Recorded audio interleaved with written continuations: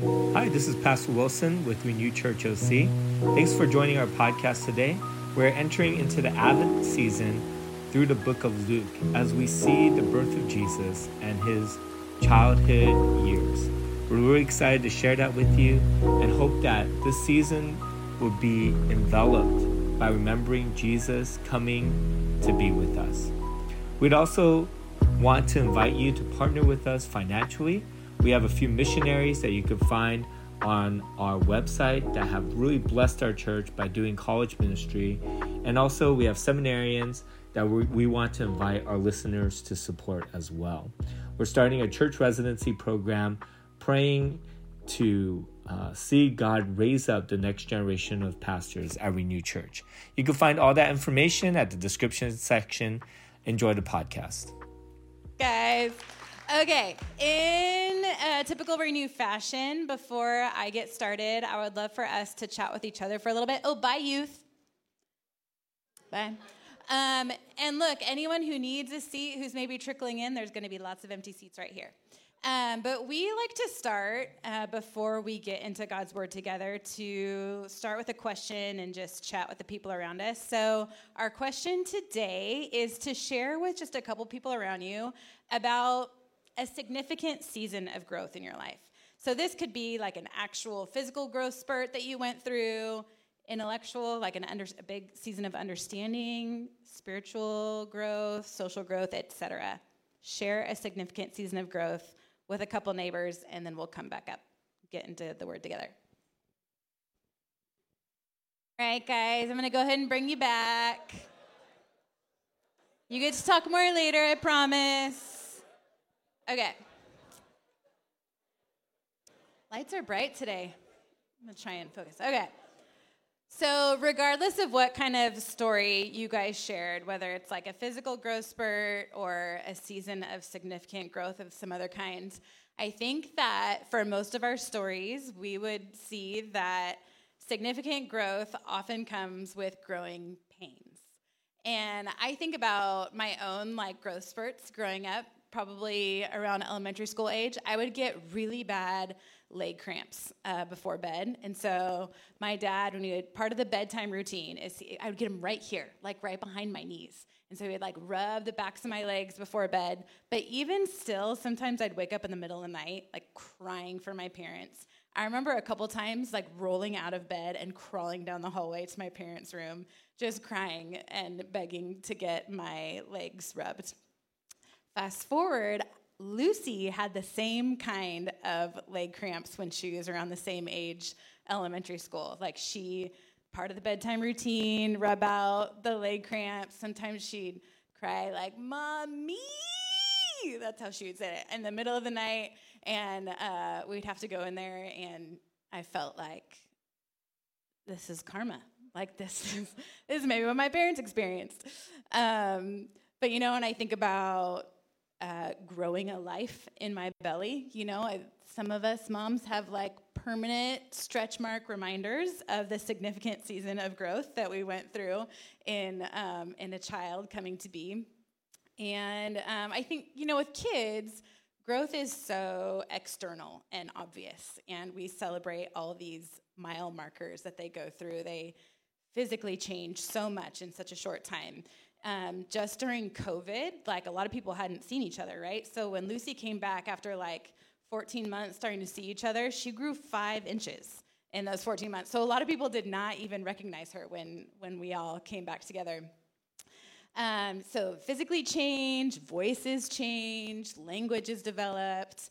But then, some of the growing pains, I think about watching kids grow up, and you kind of see them go through a loss of innocence. And part of that is natural, but it's still kind of hard. You see they are grappling with what it means to be a part of a broken world for the first time. They see suffering around them, and they experience suffering for the first time. And they interact with different worldviews and are rubbing shoulders with people that live life really different than them. And I think about the different seasons of my kids. Our son Lincoln is 6, and our daughter Lucy's 14. And Lincoln is in this season where he really just believes what we tell him. wholeheartedly. So if we tell him it's true, he believes it's true. And when he asks questions about life or about people around us or even about what we believe about God, he asks questions with wonder. And you can tell he's got this age of innocence still, right, where he's using his imagination and his belief is just so pure. And then I look at the way that Lucy asks me questions, and she asks questions with wrestling. Her questions about God, about the people around us, about the brokenness she sees in the world, she wrestles through her questions, and it's right, because the answers that we give Lincoln just aren't satisfactory to her anymore, right? Some of these growing pains and the wrestling is natural, and that's part of growing up. You know, we're all in different seasons and stages of our growth emotionally and spiritually, but one thing we have in common is that we were made to grow. We joke with our kids like every parent does and say, like, stop growing up so fast. And both of our kids, when they were little, even though they did this about 8 years apart, had said to us on different occasions, I can't stop growing. God made me to grow. And it's so true. God has made us to grow. It wouldn't be right if we just stayed in one season of life. And as we mature and grow, we encounter things that are difficult, but we know that this growth is important to God, and just because it's difficult doesn't mean that he's absent. I think about the way that God became flesh and came to earth in Jesus Christ, and that he chose to come not as a fully grown person, but came as a baby who developed into toddlerhood, adolescence, teenager, adult Jesus. And we know that once we become a follower of Christ, once we become a Christian, it's not like life is done then. He doesn't immediately zap us up to spend eternity with him. That there's still this process of growing and changing, even once we choose to follow Jesus. You might remember several weeks ago, Pastor Dave was up here, and he was talking about salvation, being saved by Christ, but being in 3 different phases. He had Aubrey, Taylor, and Lucy up here. He talked about the first phase, salvation, when we first meet Jesus and we're beginning our relationship with God. We've experienced being saved from our sin. And then there's this second phase of sanctification, being saved as a process, becoming more like him, changing and growing in our faith. And this final phase of glorification, when we are made perfect, when we can see Jesus as he is and spend eternity with him. So this in-between time, this middle phase of growing and changing and maturing, this is part of sanctification, and it's part of God's design.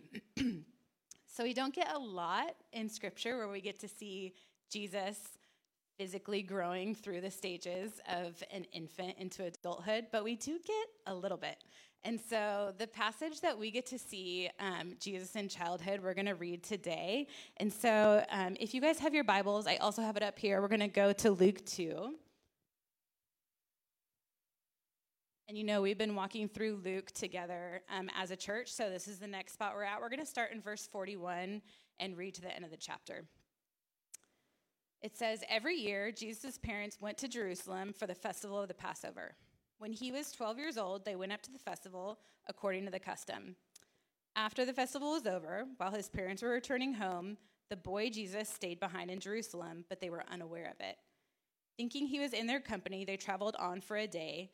Then they began looking for him among their relatives and friends. When they did not find him, they went back to Jerusalem to look for him.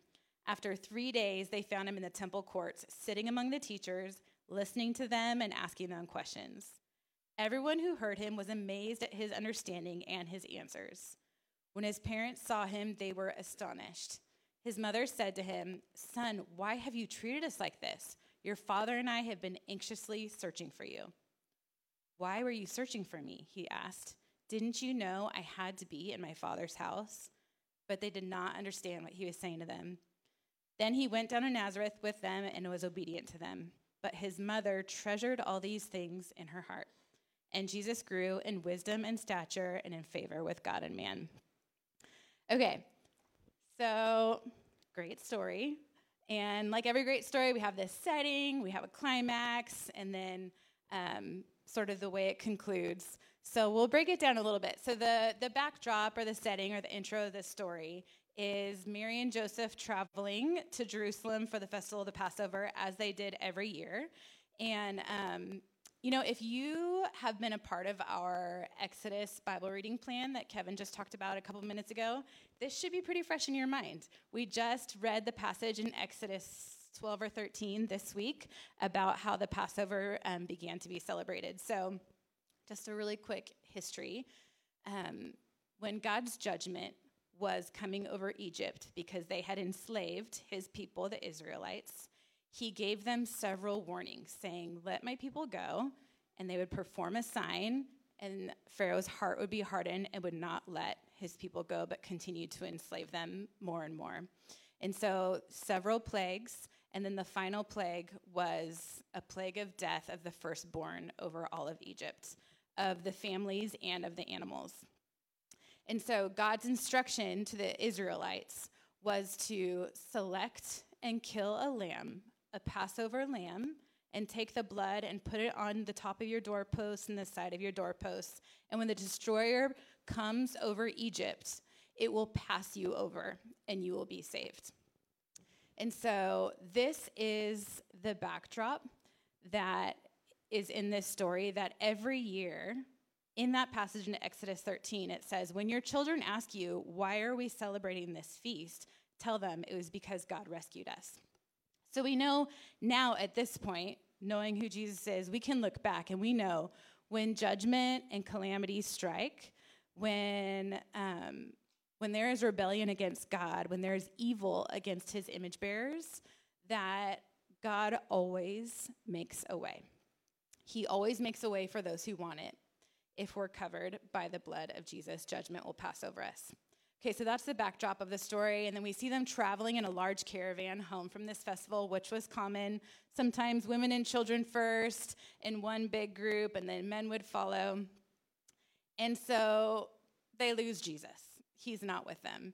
And for everyone in the room that has lost a child or has been lost as a child, you can feel this. Our heart races. We're like, this is the climax of the story, right? I can remember being lost as a child in JCPenney's. I tucked myself into one of those round clothing racks hiding from my mom, and then I came out and there was no mom. And I've lost both my children. I lost Lincoln really recently in Target, actually. I had another mom helping me up and down the aisles looking for him. And I lost Lucy once in World Market. She would tell you I also lost her at Disneyland, but I'm pretty sure I knew where she was, that she lost me. But yeah, anyone who's experienced that, it's like, this has got to be the climax. Our heart is racing. But this is actually not the climax of the story, especially for the first century listener. The 12-year-old then is a little bit different than the 12-year-old now, a lot more independent. And so the listener then is probably like, Luke, this is interesting. I wonder what's going to happen. So when we see Jesus in the temple, they finally find him among the teachers of the law, experts, and he's listening and he's asking questions, and they're amazed at him. And we can see that Luke is showing us here that there's something special about Jesus already at this really young age. It wasn't so crazy at this age for a 12-year-old to be learning the law. We actually know that even today in Jewish tradition at 13, young boys and young girls, when they turn 13, they have a bar mitzvah or a bat mitzvah to celebrate kind of a coming of age, which literally means son of the commandment or daughter of the commandment, learning the law. But Jesus was different. He's not just learning from his father Joseph, but he's already an expert. He's amazing them. So this is pretty incredible. It's like us seeing a kid going through puberty, schooling a bunch of experts in rocket science or brain surgery or something. It's amazing, but it's still not the climax of the story. So he's confronted by his parents, and they're like, where were you? We were worried sick. It's just so human and relatable. It's a very normal parental response and concern, but it's not a normal child response from Jesus. At 12, a son would have started learning his family trade, his father's business. His father did carpentry, and we know that Jesus really did take that on, But he's distinguishing here something very unique in his father's identity and mission. He said, "Why were you searching for me? Didn't you know I'd be in my father's house?" Other translations might say, "Didn't you know that I'm about my father's business?"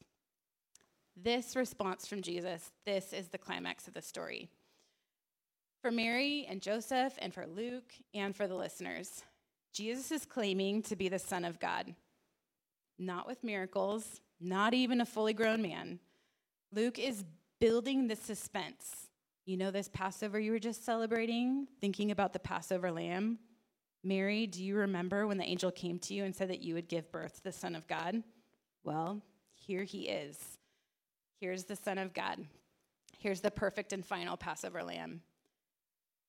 So they were hearing this, but it says his parents didn't understand what he was saying.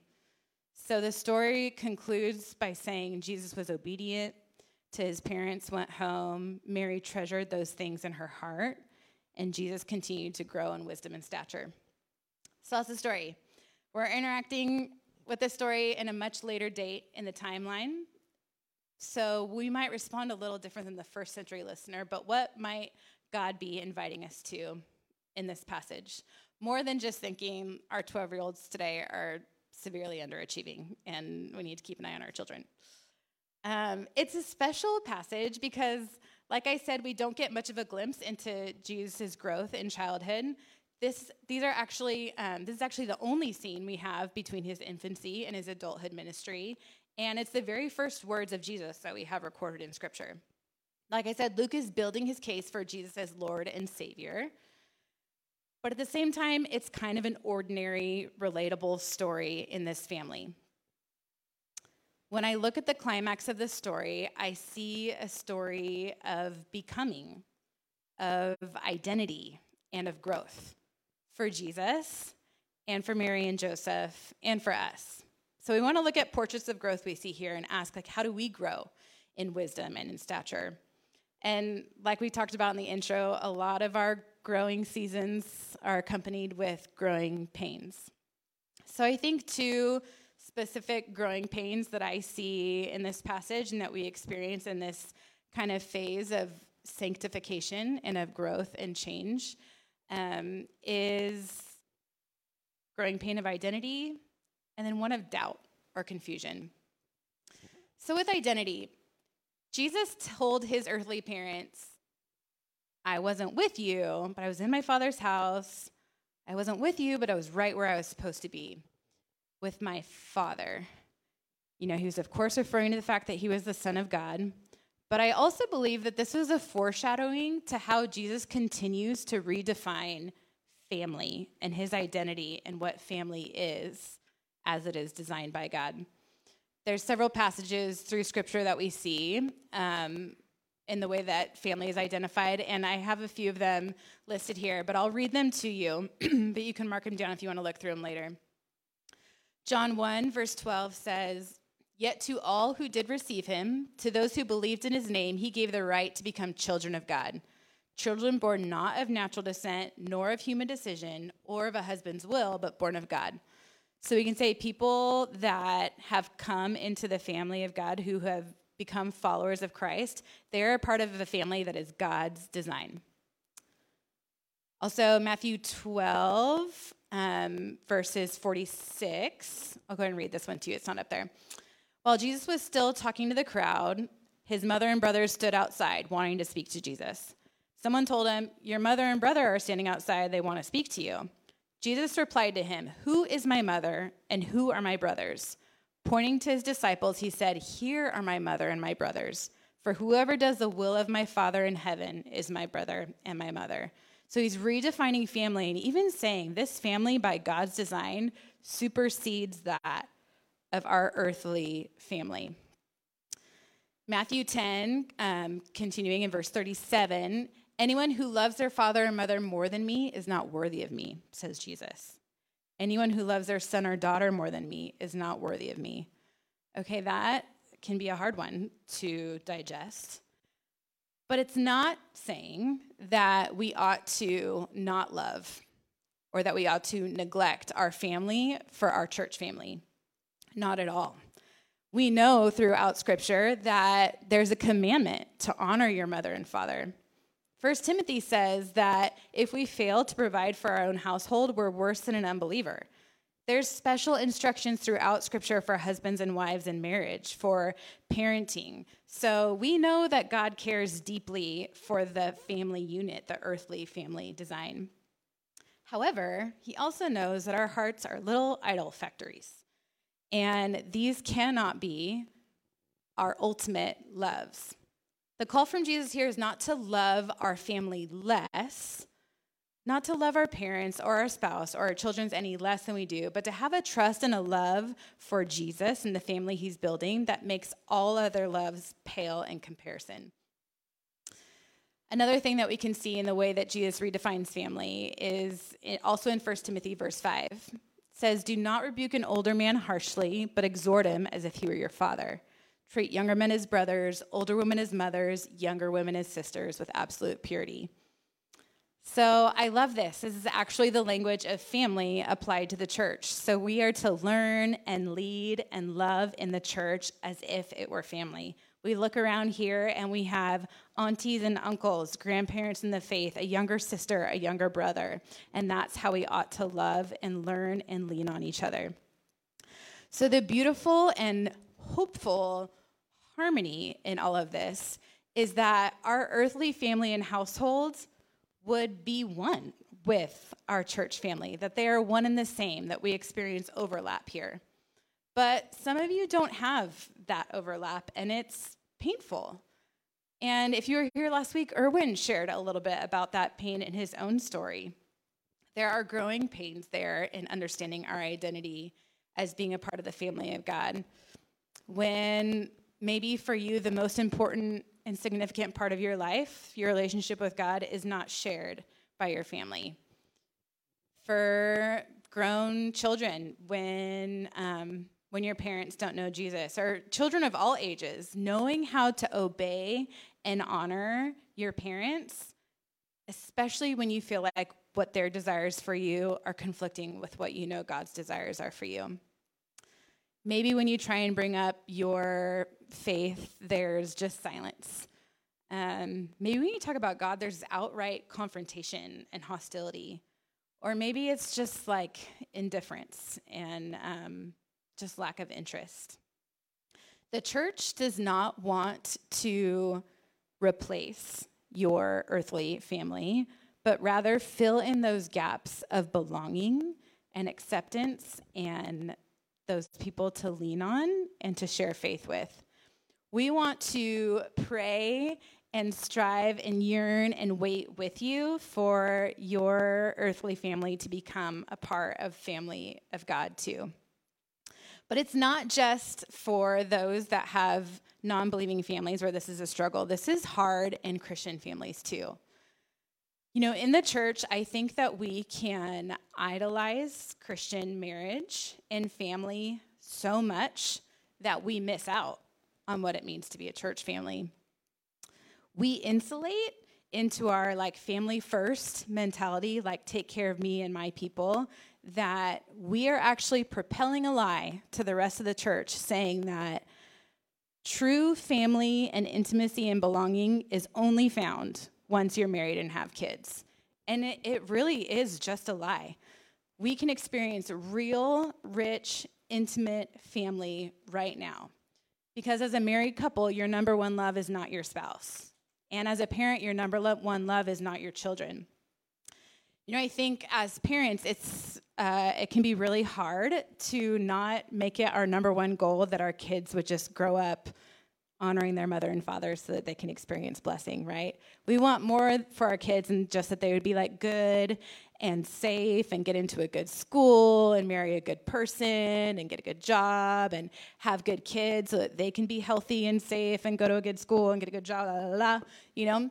And, but that's often the cycle that we get sucked into. I was encouraged a long time ago to pray John 4 over my kids. And John 4 is the story of the Samaritan woman. Jesus meets the woman at the well.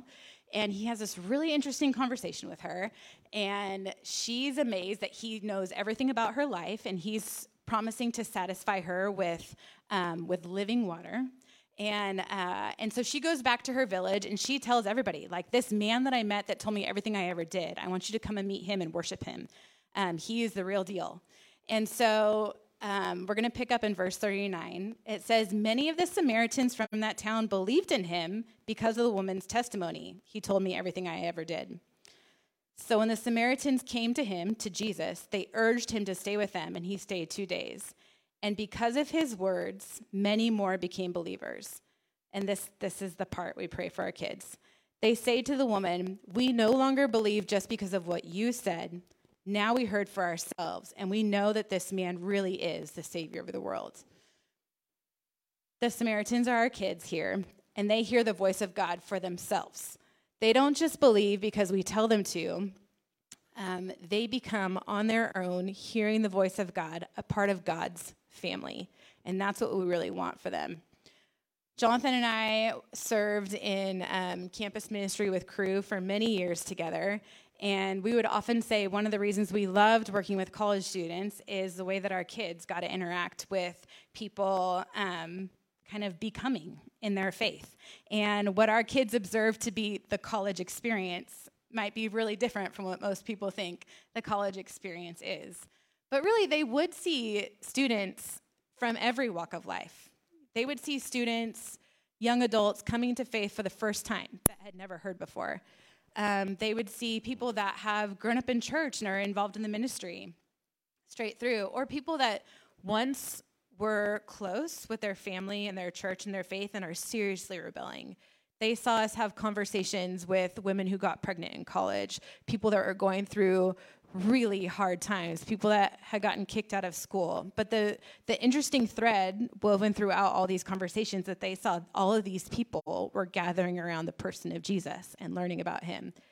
We loved that. We were saying, like, we want to commit to giving our kids as many experiences as they can to see people interact with Jesus. We want to give them as many experiences as we can to have them hear God's word for themselves outside of us. To know that this is not just like a what mom and dad say thing, but I have heard God's word for myself. At Renew, we have loved experiencing family like that here, especially for our kids. And some of it is like lighthearted and fun, and some of it has been really deep and significant for us. I think about the Wangs coming over to our house recently. Wilson came over, and he was like holding Lucy's phone with her and like flipping through text messages and reading about like the boy's heart that she broke last week. And he was like, oh, is this what you said? Oh my gosh, what did he say? You know? And so he is like genuinely interested in this junior high romance, right? Or I think about Erwin and the way that he has served our youth and how Lucy has felt so safe to invite new people into that space every week, how he remembers her friends' names. I think about the youth leaders that all showed up to Lucy's dance recital last year and how sweet and significant that was for them to be a part of that family picture. I think about Nina and the children's ministry leaders who love Lincoln right now and even through like a really difficult season when he was younger. I remember Nina calling me on the phone, and Lincoln was just having like a really rough time. I had actually been attending a different Bible study at the time that had childcare, and I had been called out several times because of Lincoln's behavior. And the Bible study leader basically told me, like, this isn't working. And so I left that study. But Nina called me, and she was like, hey, how can I help? How can we like partner together in how you want to care for Lincoln? Like, do you have any advice for me? And I was like, I don't know what I'm doing. But she was just such a partner in the way that she really parented and was a sweet auntie to Lincoln in that season. I think about the way we're family and the way we gather together outside of this space, in our small groups, for the women's cookie night, sharing traditions across generations together. I think about the stories that we heard during our anniversary, when Rebecca and Dario shared about their friendship and their growth and the way they experienced family together over praying for illness.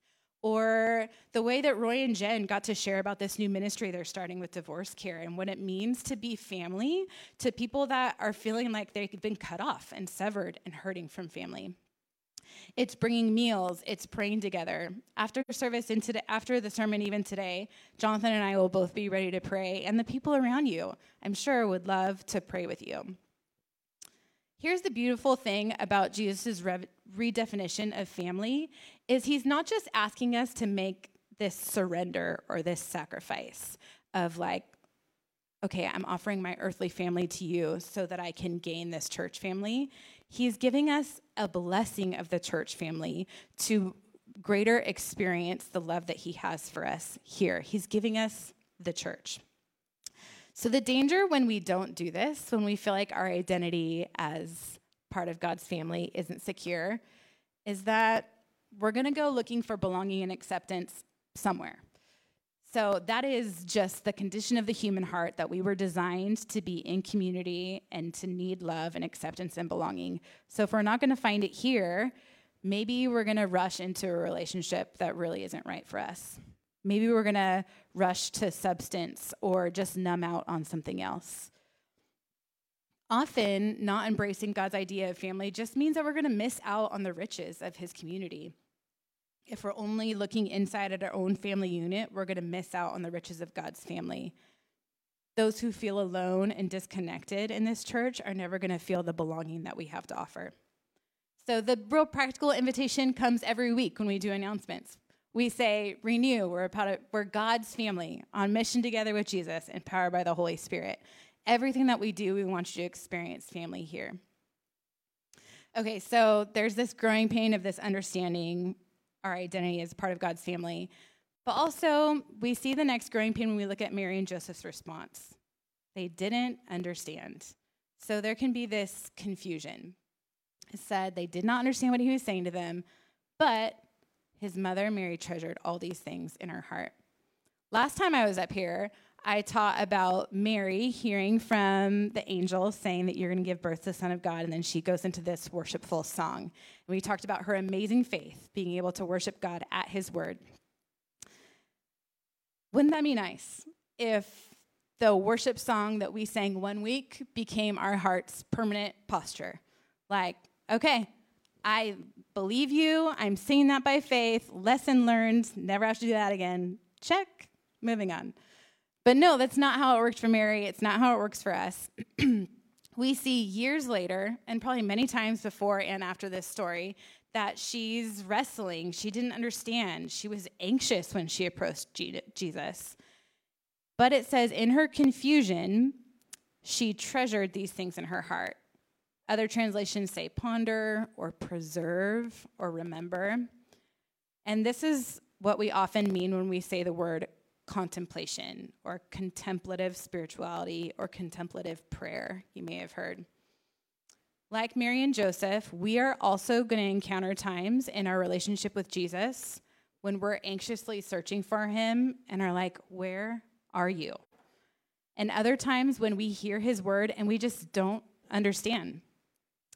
When we're confused in our faith journey, whether it's in our circumstances or actually interacting with God's word, sometimes we need to be contemplative, hold it still, treasure, ponder, turn it over. We want to invite wonder and curiosity. Just like Lucy and Lincoln in their questioning, we can question with wonder, and we can also question with wrestling. Jerome and Ronnie host the small group that my husband and I are a part of, and I love the way Jerome leads our small group. Often when we're interacting with a passage for the first time, he'll have us sit quietly for a few minutes and just answer this question. What makes you curious about this passage? If you were a part of small group this week, you maybe already saw that I wrote that into the Bible study. What makes you curious about this passage? The first time he had us do that, and it was my turn to share my curiosity with the group, I started like this. I said, well, here's what makes me mad about this passage. And I felt freedom to share it that way because that's really how I felt when I interacted with the passage that we were reading. And I had looked around the room at the different people in the room, and the way that they all seemed very mature in their faith. They'd been walking with God for a long time, but I was really drawn to their openness and their willingness to learn, the humility that it took for them to acknowledge that they didn't have all the answers, and I really felt like I wanted to do the same. And that sort of beginning really ends up being very fruitful. This asking honest questions, treasuring and pondering, it's the ability to embrace some mystery, but also to earnestly seek understanding.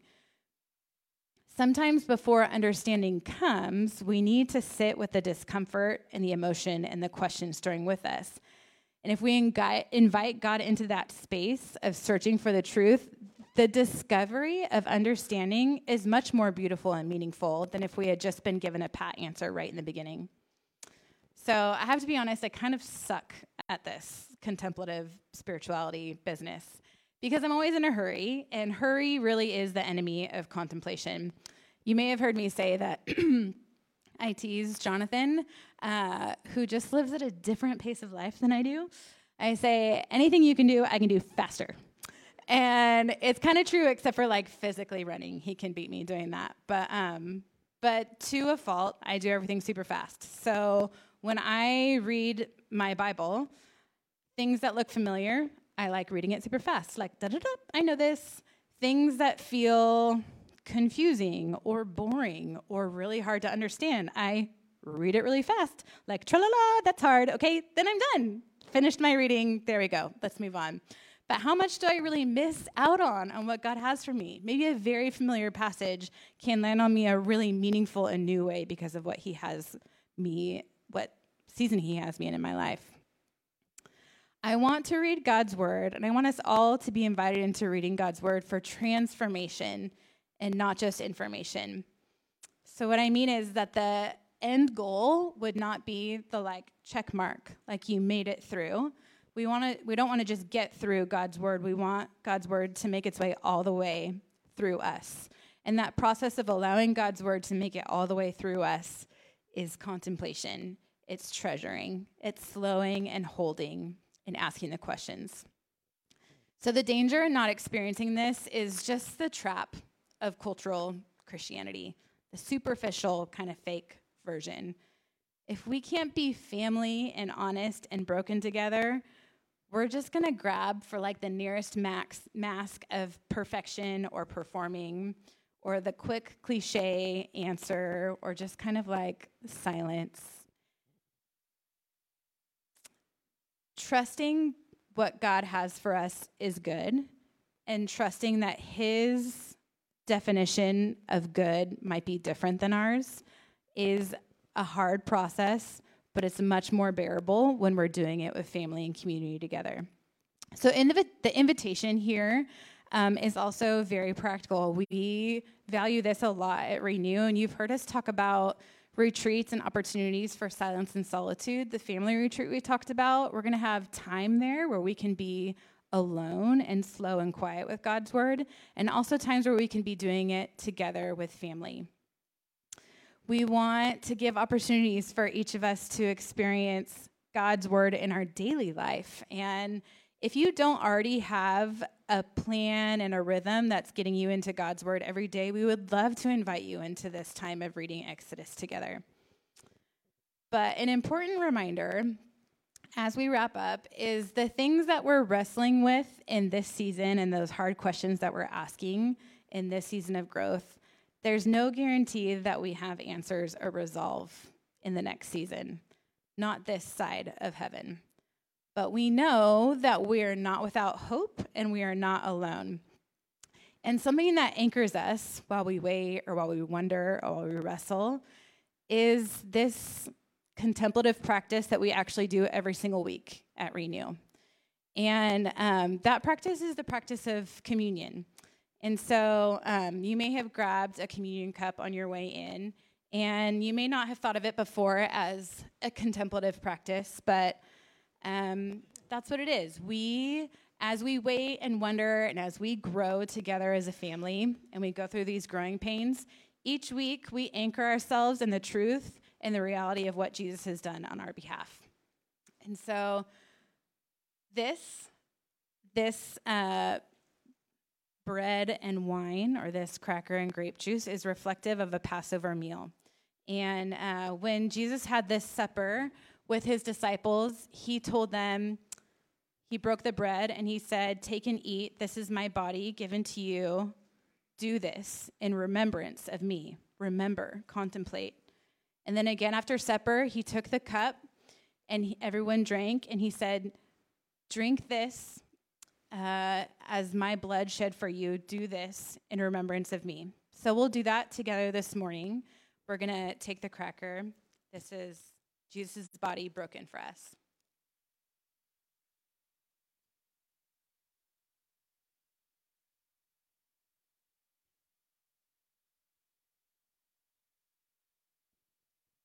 And as we drink, we remember this is Jesus' blood, as we remember that he shed for us.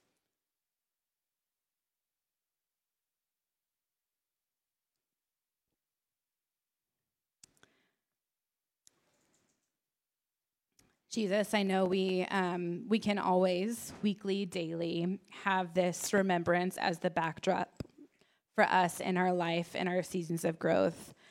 We can have it as an anchor to remember when our seasons of growth feel painful and when we're at places in our life circumstances or the way we interact with your word where we just do not understand what you're doing. Can you help us to treasure what we know to be true about you? Can you help us to lean on each other, to learn from our older brothers and sisters, to lead our younger brothers and sisters, that we would experience the family you have designed? And the broken belonging that we feel maybe in family members that don't know you, can we yearn together and trust that you yearn even more than we do, that they would be part of our family of God? We love you and we trust you. In Jesus' name, amen. Thanks for listening. Since I have you here, I wanted to give you a few more resources and talk about how you can invest in our ministry. If you look at the description section of this podcast, we have a website for the church and would love to have you come visit us when you're in town. We're in Brea, California. We also have tax-deductible giving at Renew, and we would love for you to invest in our church and our seminarians, as we have people coming in to become future missionaries and pastors at Renew. We want to train up the next generation of pastors to reach their generation for the Lord. There's also a few more resources. At the very bottom, I do a podcast with Roy Kim, who's an MFT. It's called The Same Boat, where we talk about issues from English ministries at immigrant Chinese churches to relationships and being single. I hope that you would enjoy this podcast with us as a way to talk off the pulpit and into our daily lives. And lastly, Nina and I wrote a children's book series called To Be, helping kids integrate their faith with their occupation. And on that website, there's also the Adulting Journal. If you're in your 20s or 30s and you're going through transition in career, relationship, or just rethinking your spirituality, this is a great space for you to examine inward and find what God has written on your hearts and in your values. I hope that those resources would connect with your heart and that you would connect with us. God bless.